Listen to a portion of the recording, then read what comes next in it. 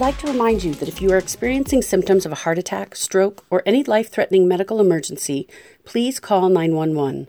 Please do not delay seeking treatment during the COVID-19 epidemic. Most Providence emergency rooms are open, and CDC-required safety measures are being taken to protect patients and hospital staff. If you are unsure of your symptoms, please use our telehealth services and speak with a healthcare professional that can better assess your symptoms and provide direction on the best course of action. Please do not let the worry of COVID-19 cause delay in seeking out treatment if you are experiencing a heart attack or stroke. Every minute treatment is delayed can be fatal. Thank you. Thank you for tuning into the Future of Health on Dash Radio during this coronavirus pandemic. We're lucky to have many experts around our COVID-19 topic and many guest hosts. Remember to visit coronavirus.providence.org for more information. Hi, everybody. My name is Allie Himes, and I'm going to be your host today. Before we get started, though, I want to let everybody know that the information that's going to be provided during this event is going to be for educational purposes only. It's not intended, nor is it implied to be a substitute for professional medical advice. Always consult your healthcare provider to determine the appropriateness of the information for your own situation. And if you have any questions regarding medical conditions or treatment plans, please consult your physician. Participating in this event with your clinician does not create a physician-patient relationship. And with that, we'll go ahead and begin. Participating with me today is Dr. Rich Davis. He is I want to get your title correct, is our clinical microbiology lab director at Providence Sacred Heart Medical Center in Spokane, Washington. Also somewhat of an internet celebrity, but we'll get to that a little bit later. So Dr. Davis, just to start off, can you let us know what your role is with Providence? Sure. So as you mentioned, I'm the director of the clinical microbiology laboratory and infectious disease testing here in Spokane, Washington, and for PHC in general.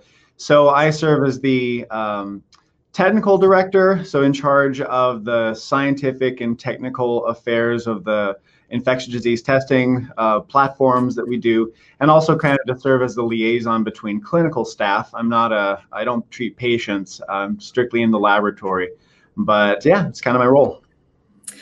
And so today we're going to be talking about a demonstration that you did that was, very simple. It showed the effectiveness of masks using Petri dishes. Right. So to set the stage for the rest of our conversation, let's just ask the very basic question. What are masks designed to do? Sure. So kind of logically, a face mask is just anything, or a face covering is just something that's going to prevent, you can think of it as two ways, right? It's something that's going to prevent stuff from leaving you, and something that's going to prevent you, depending on the mask type, from breathing something in. So, you see during wildfires, firefighters wear specific type of respirators that help them not breathe in particles and make sure that they have enough oxygen. And the kind of face coverings we're talking about are sort of hospital grade surgical masks, or like a handmade face covering made out of just cloth, hand sewn, something like that. Something that you would wear over your face to prevent you from sharing respiratory droplets and other respiratory secretions with other people. So I think in the current day and age, I think everyone in the world is probably more aware of face masks than they ever were before, but that's kind of what we're talking about today. And so you did this demonstration to show the effectiveness of masking using a Petri dish to make this invisible threat, if you will, visible, right?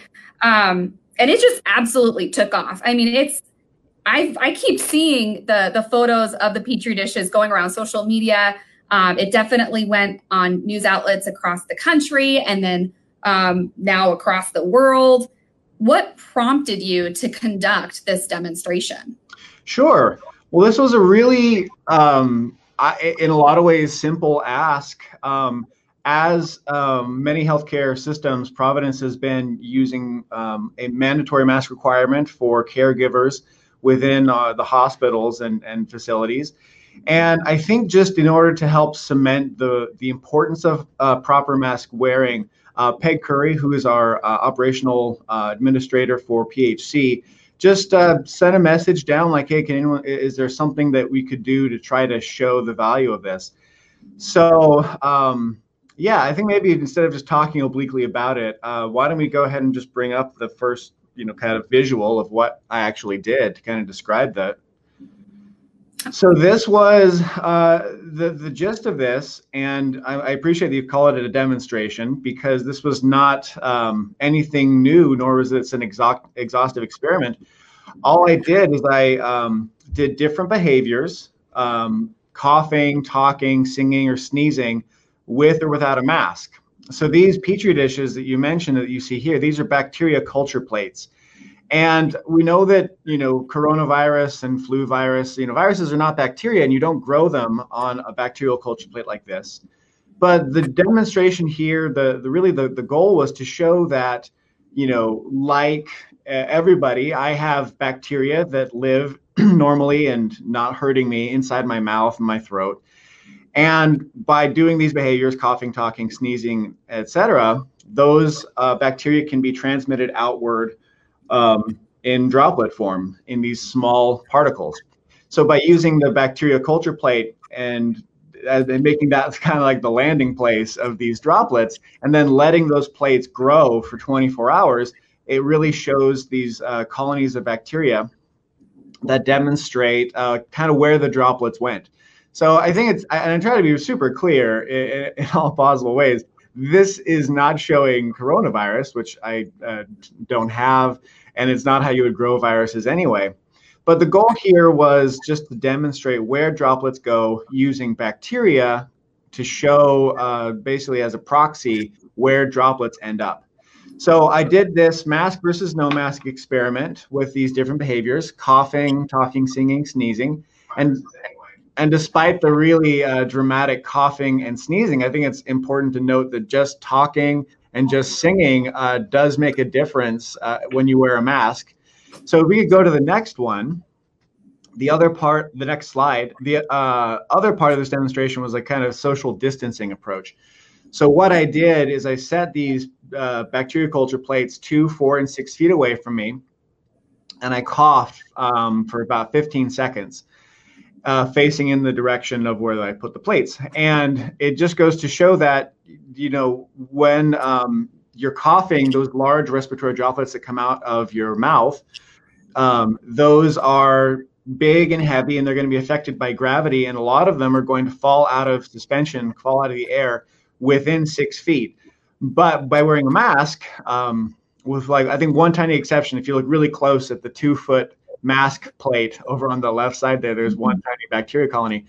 It really just goes to show that there's a dramatic difference in the ability of a mask to block respiratory droplets that come out of your mouth, and that the 6 feet rule that we've been talking about and hearing about, it's not a force field that's going to prevent any sort of aerosol or droplet that comes out of your mouth from traveling that far. But keeping your distance of 6 feet really is going to make a difference in droplets that might be spread by somebody around you. Dr. Davis, I want to go back to the behavior parts, because Sure. I understand why you would want to test this out with talking and with coughing, because that's something that we hear often. But why did you also include singing? Sure. Well, I could have done laughing. I could have done burping. Somebody on social media asked if I could do that. But these behaviors are really common ones, specifically singing. And if you don't mind, if we could go back to the other slide, just so people can be looking at it while we're talking about it. Mm-hmm. Singing, one of the first major investigated outbreaks of SARS-CoV-2 in the United States, and here in Washington, in fact, was associated with a choir practice. So people who didn't know that they were sick went to this, or maybe who were showing really mild symptoms, still attended a choir practice. And in that setting, when you are really singing, and I'm not a trained singer, and I only sang for like 60 seconds, and who sings alone in a room for 60 seconds? So this outbreak was really unfortunate. A lot of people got sick, and there were at least 2 deaths associated with that choir outbreak. From a personal standpoint, my mom actually, she helps manage and run a choir and orchestra in my hometown. And just the thought of including singing on there just made a lot of sense with what we know about something that is going to generate a lot of droplets. People are breathing deep. If you ever see, someone singing at a microphone on a bright stage light, you know that droplets are produced by that kind of behavior. So that's kind of the rationale for including singing on there.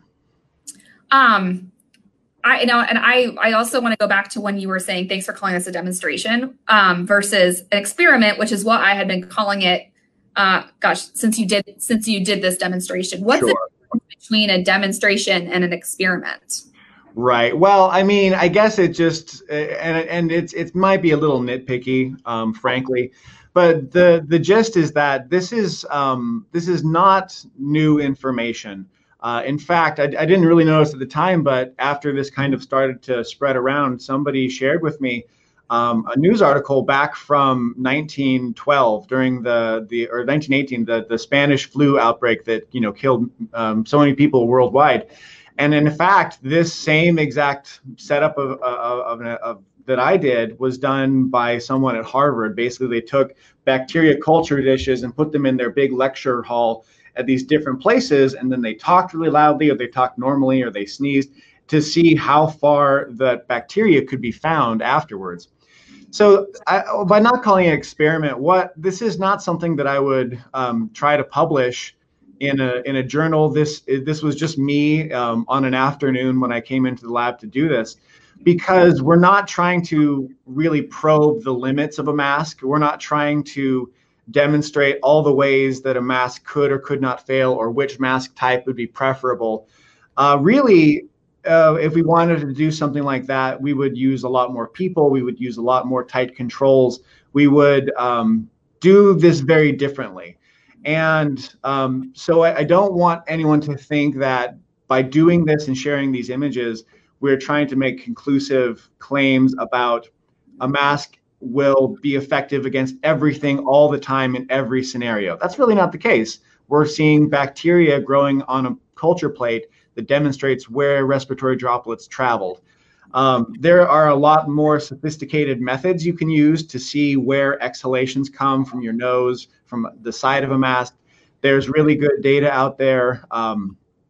And I don't know if it would be possible to share some of these resources, but there's data showing, which mask type, a triple layer surgical mask you'd get in a hospital, a handmade fabric mask, an N95 respirator, etc. What those would do to block aerosol, exhalations coming out of your mouth. This was not the point of that. It was kind of just using common sense readouts to show exactly what a mask can do, to do the things that we know that masks are supposed to do, which is block respiratory droplets. I just will say one thing also, since I haven't mentioned it thus far, but face shields are another thing that people are very curious about. And face shields play, I think, a really important role.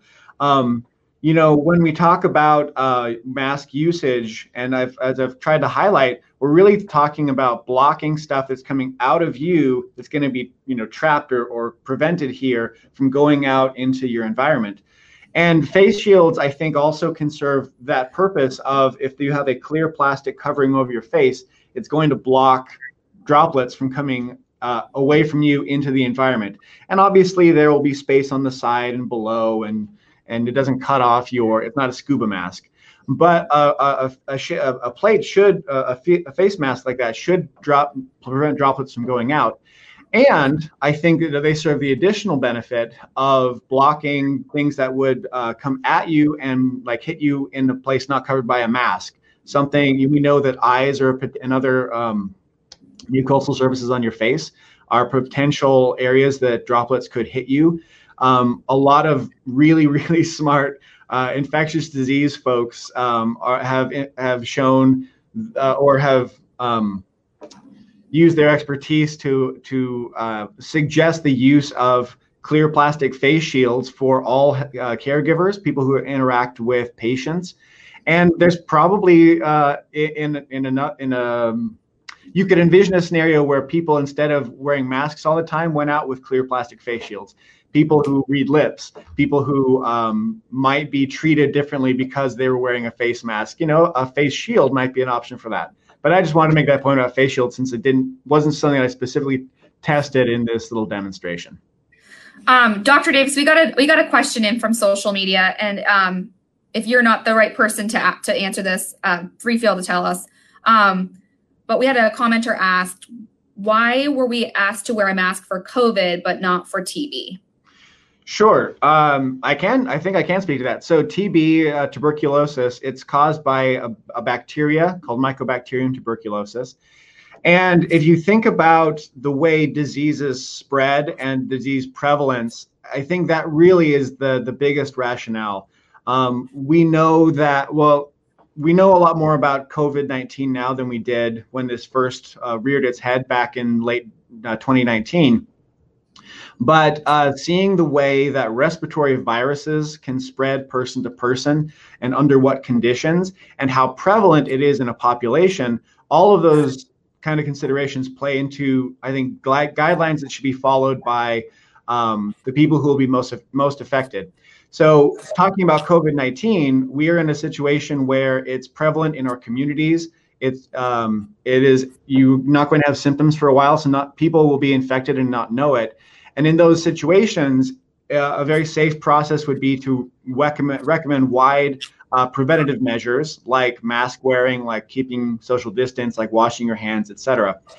If a hypothetical infectious disease that's bacterial instead of viral, that was as dangerous and deadly as TB can be, and was as infectious as say, COVID-19 could be, then certainly a universal mask wearing would make sense.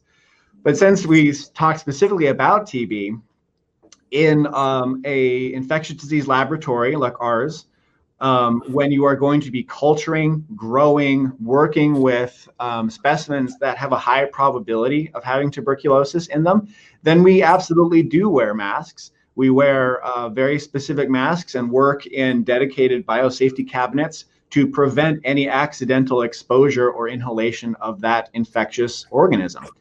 So I think the biggest takeaway, it's all about prevalence and about how infectious and dangerous something could be. And I think that the difference is in how prevalent, infectious any given person would be with TB or with COVID is kind of the reason why we're not all wearing. We have not to this date been wearing masks all the time, 100% of the time, to prevent every possible respiratory infection. And now in your demonstration, you used a hospital grade mask. Not everybody has access or has those. Some are using cloth masks from home. Do you have an opinion about the effectiveness between those two?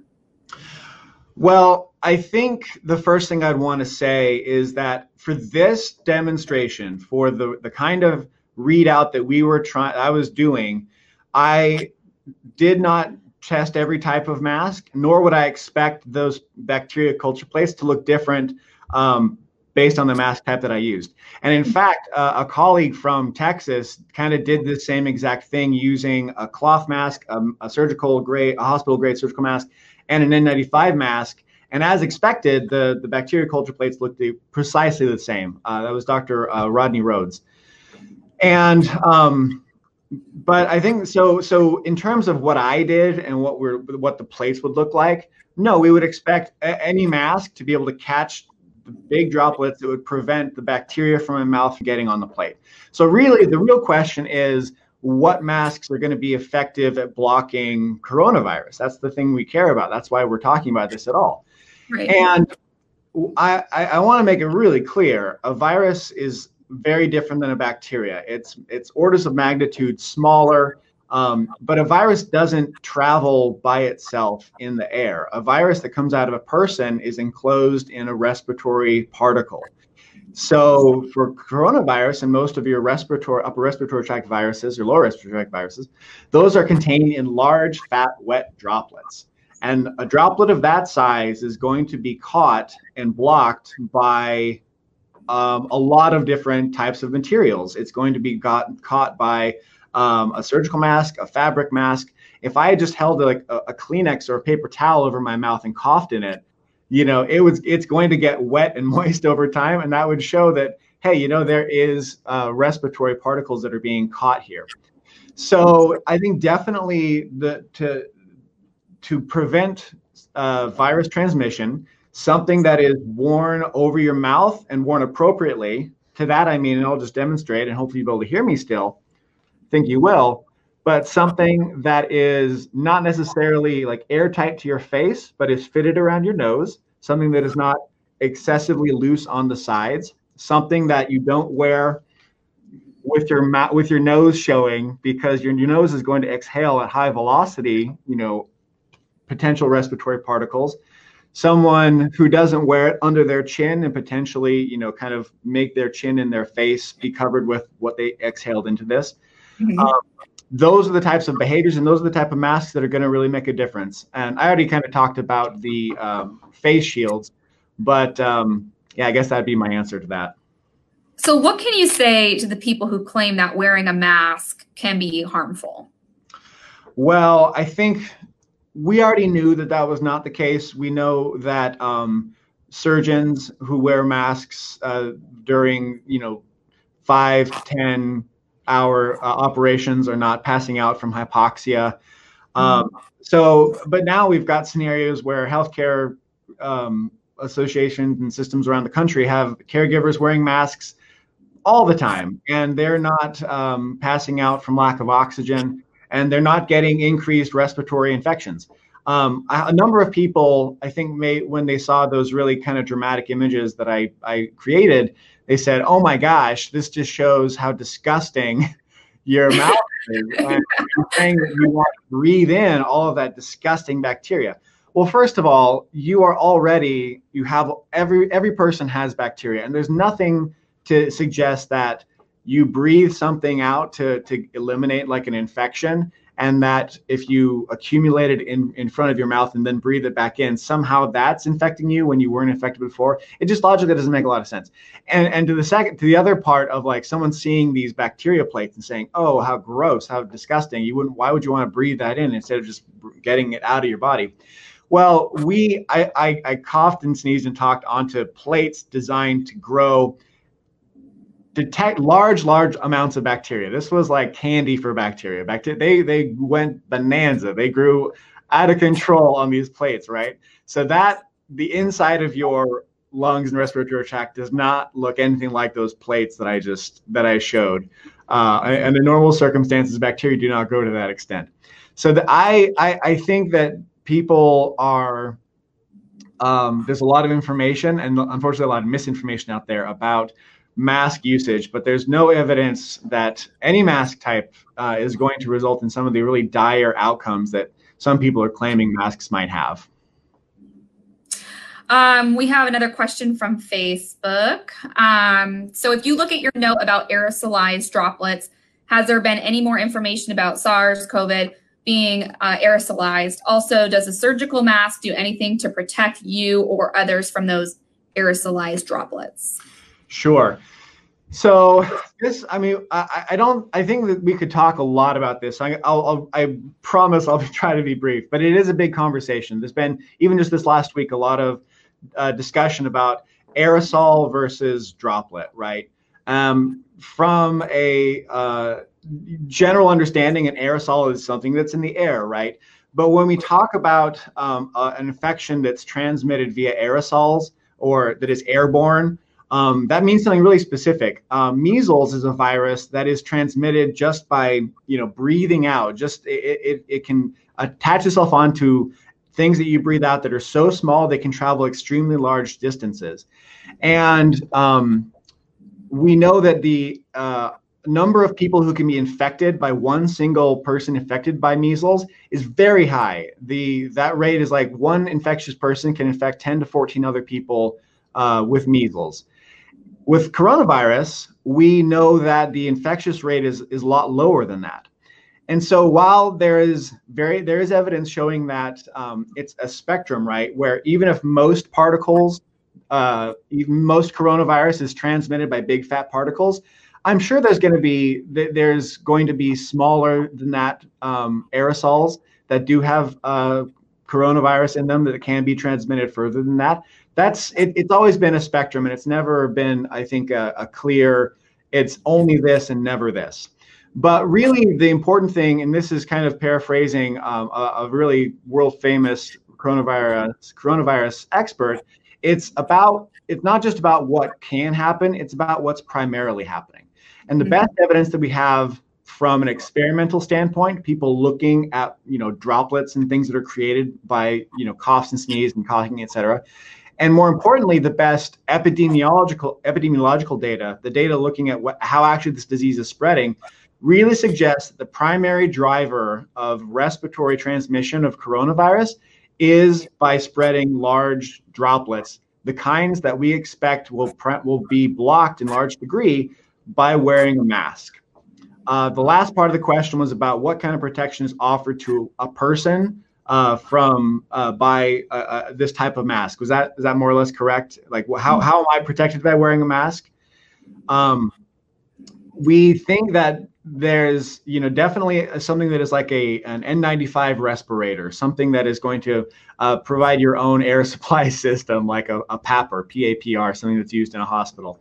That is going to be a lot more effective at protecting you, a person wearing a mask, than a surgical mask.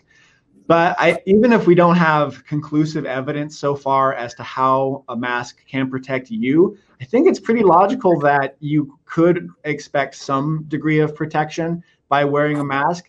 But I think the biggest take home, and the reason why I think everyone should be encouraging mask use, is that if we are all wearing masks, whether you're symptomatic, whether you're sick, whether you're immune suppressed, whether you're healthy, generally, that is going to prevent the people who have infection and not know it from preventing, again, via those big fat respiratory droplets, preventing that from spreading it to other people. We have probably time for one more Facebook question. Actually, this is from LinkedIn. Does effectiveness diminish over time? For example, how long should we be wearing one mask before changing it out? The person who's commenting says, our facility assumes we should use the same mask all day, as long as it's not visibly soiled. I think that's a little bit outside of what I would feel comfortable, speaking to. Certainly, I think whatever your guidelines you've received about appropriate mask usage, you should definitely try to follow those to the best of your ability. But I don't think that that's in my wheelhouse to speak to that specific question. And that's fair. I have one more question for you. To put a pretty bow and wrap this all up, what was your takeaway from the demonstration? It was it was definitely fun to do. Like I said, this is not groundbreaking science to do, but when I came in the next day after coming in just one casual weekend afternoon, which is really what it was, and when I came in that next day and opened the incubator, there really was a moment of this really matters. This sort of simple thing, even though I've got plenty of expertise in microbiology, there really is, I think, a visceral reaction to seeing something that is so dramatically different between mask wearing, not mask wearing, 2 feet away versus 6 feet away. That really kind of just brought it home that all of these things that we've been recommending and saying all along, it's not made up. It's not, even though we don't have all the answers, we had enough early on in this whole pandemic to know that these were smart and good things that we should be doing. And hopefully it only helps drive home that it definitely is something that we should all try to adhere to the best we can. Anything else you want to add? If you have a cloth mask, be sure you launder it frequently. Don't pull it off your face, get it all over your hands and tuck it in your pocket. Hand washing, being smart about who you're around and how often, all those things really can make a difference. And so just to the best of your ability, keep sharing the message and keep encouraging people to do what they can. Well, thank you so much, Dr. Davis, for joining with us today and for answering questions from Facebook and from LinkedIn. Absolutely. Anyone who's listening out there, if you're looking for medical advice, please visit providence.org, and make sure to follow us on our social media channels. We're on Instagram, Twitter, Facebook, and LinkedIn. You can just search for Providence or Providence Health System. And one last note before we go, please follow the hashtag and use the hashtag #WorkYourMask on social media. And if you're inspired, share a picture of yourself, and together we can flatten the curve. Thank you, everyone, for joining us. Thanks, everyone.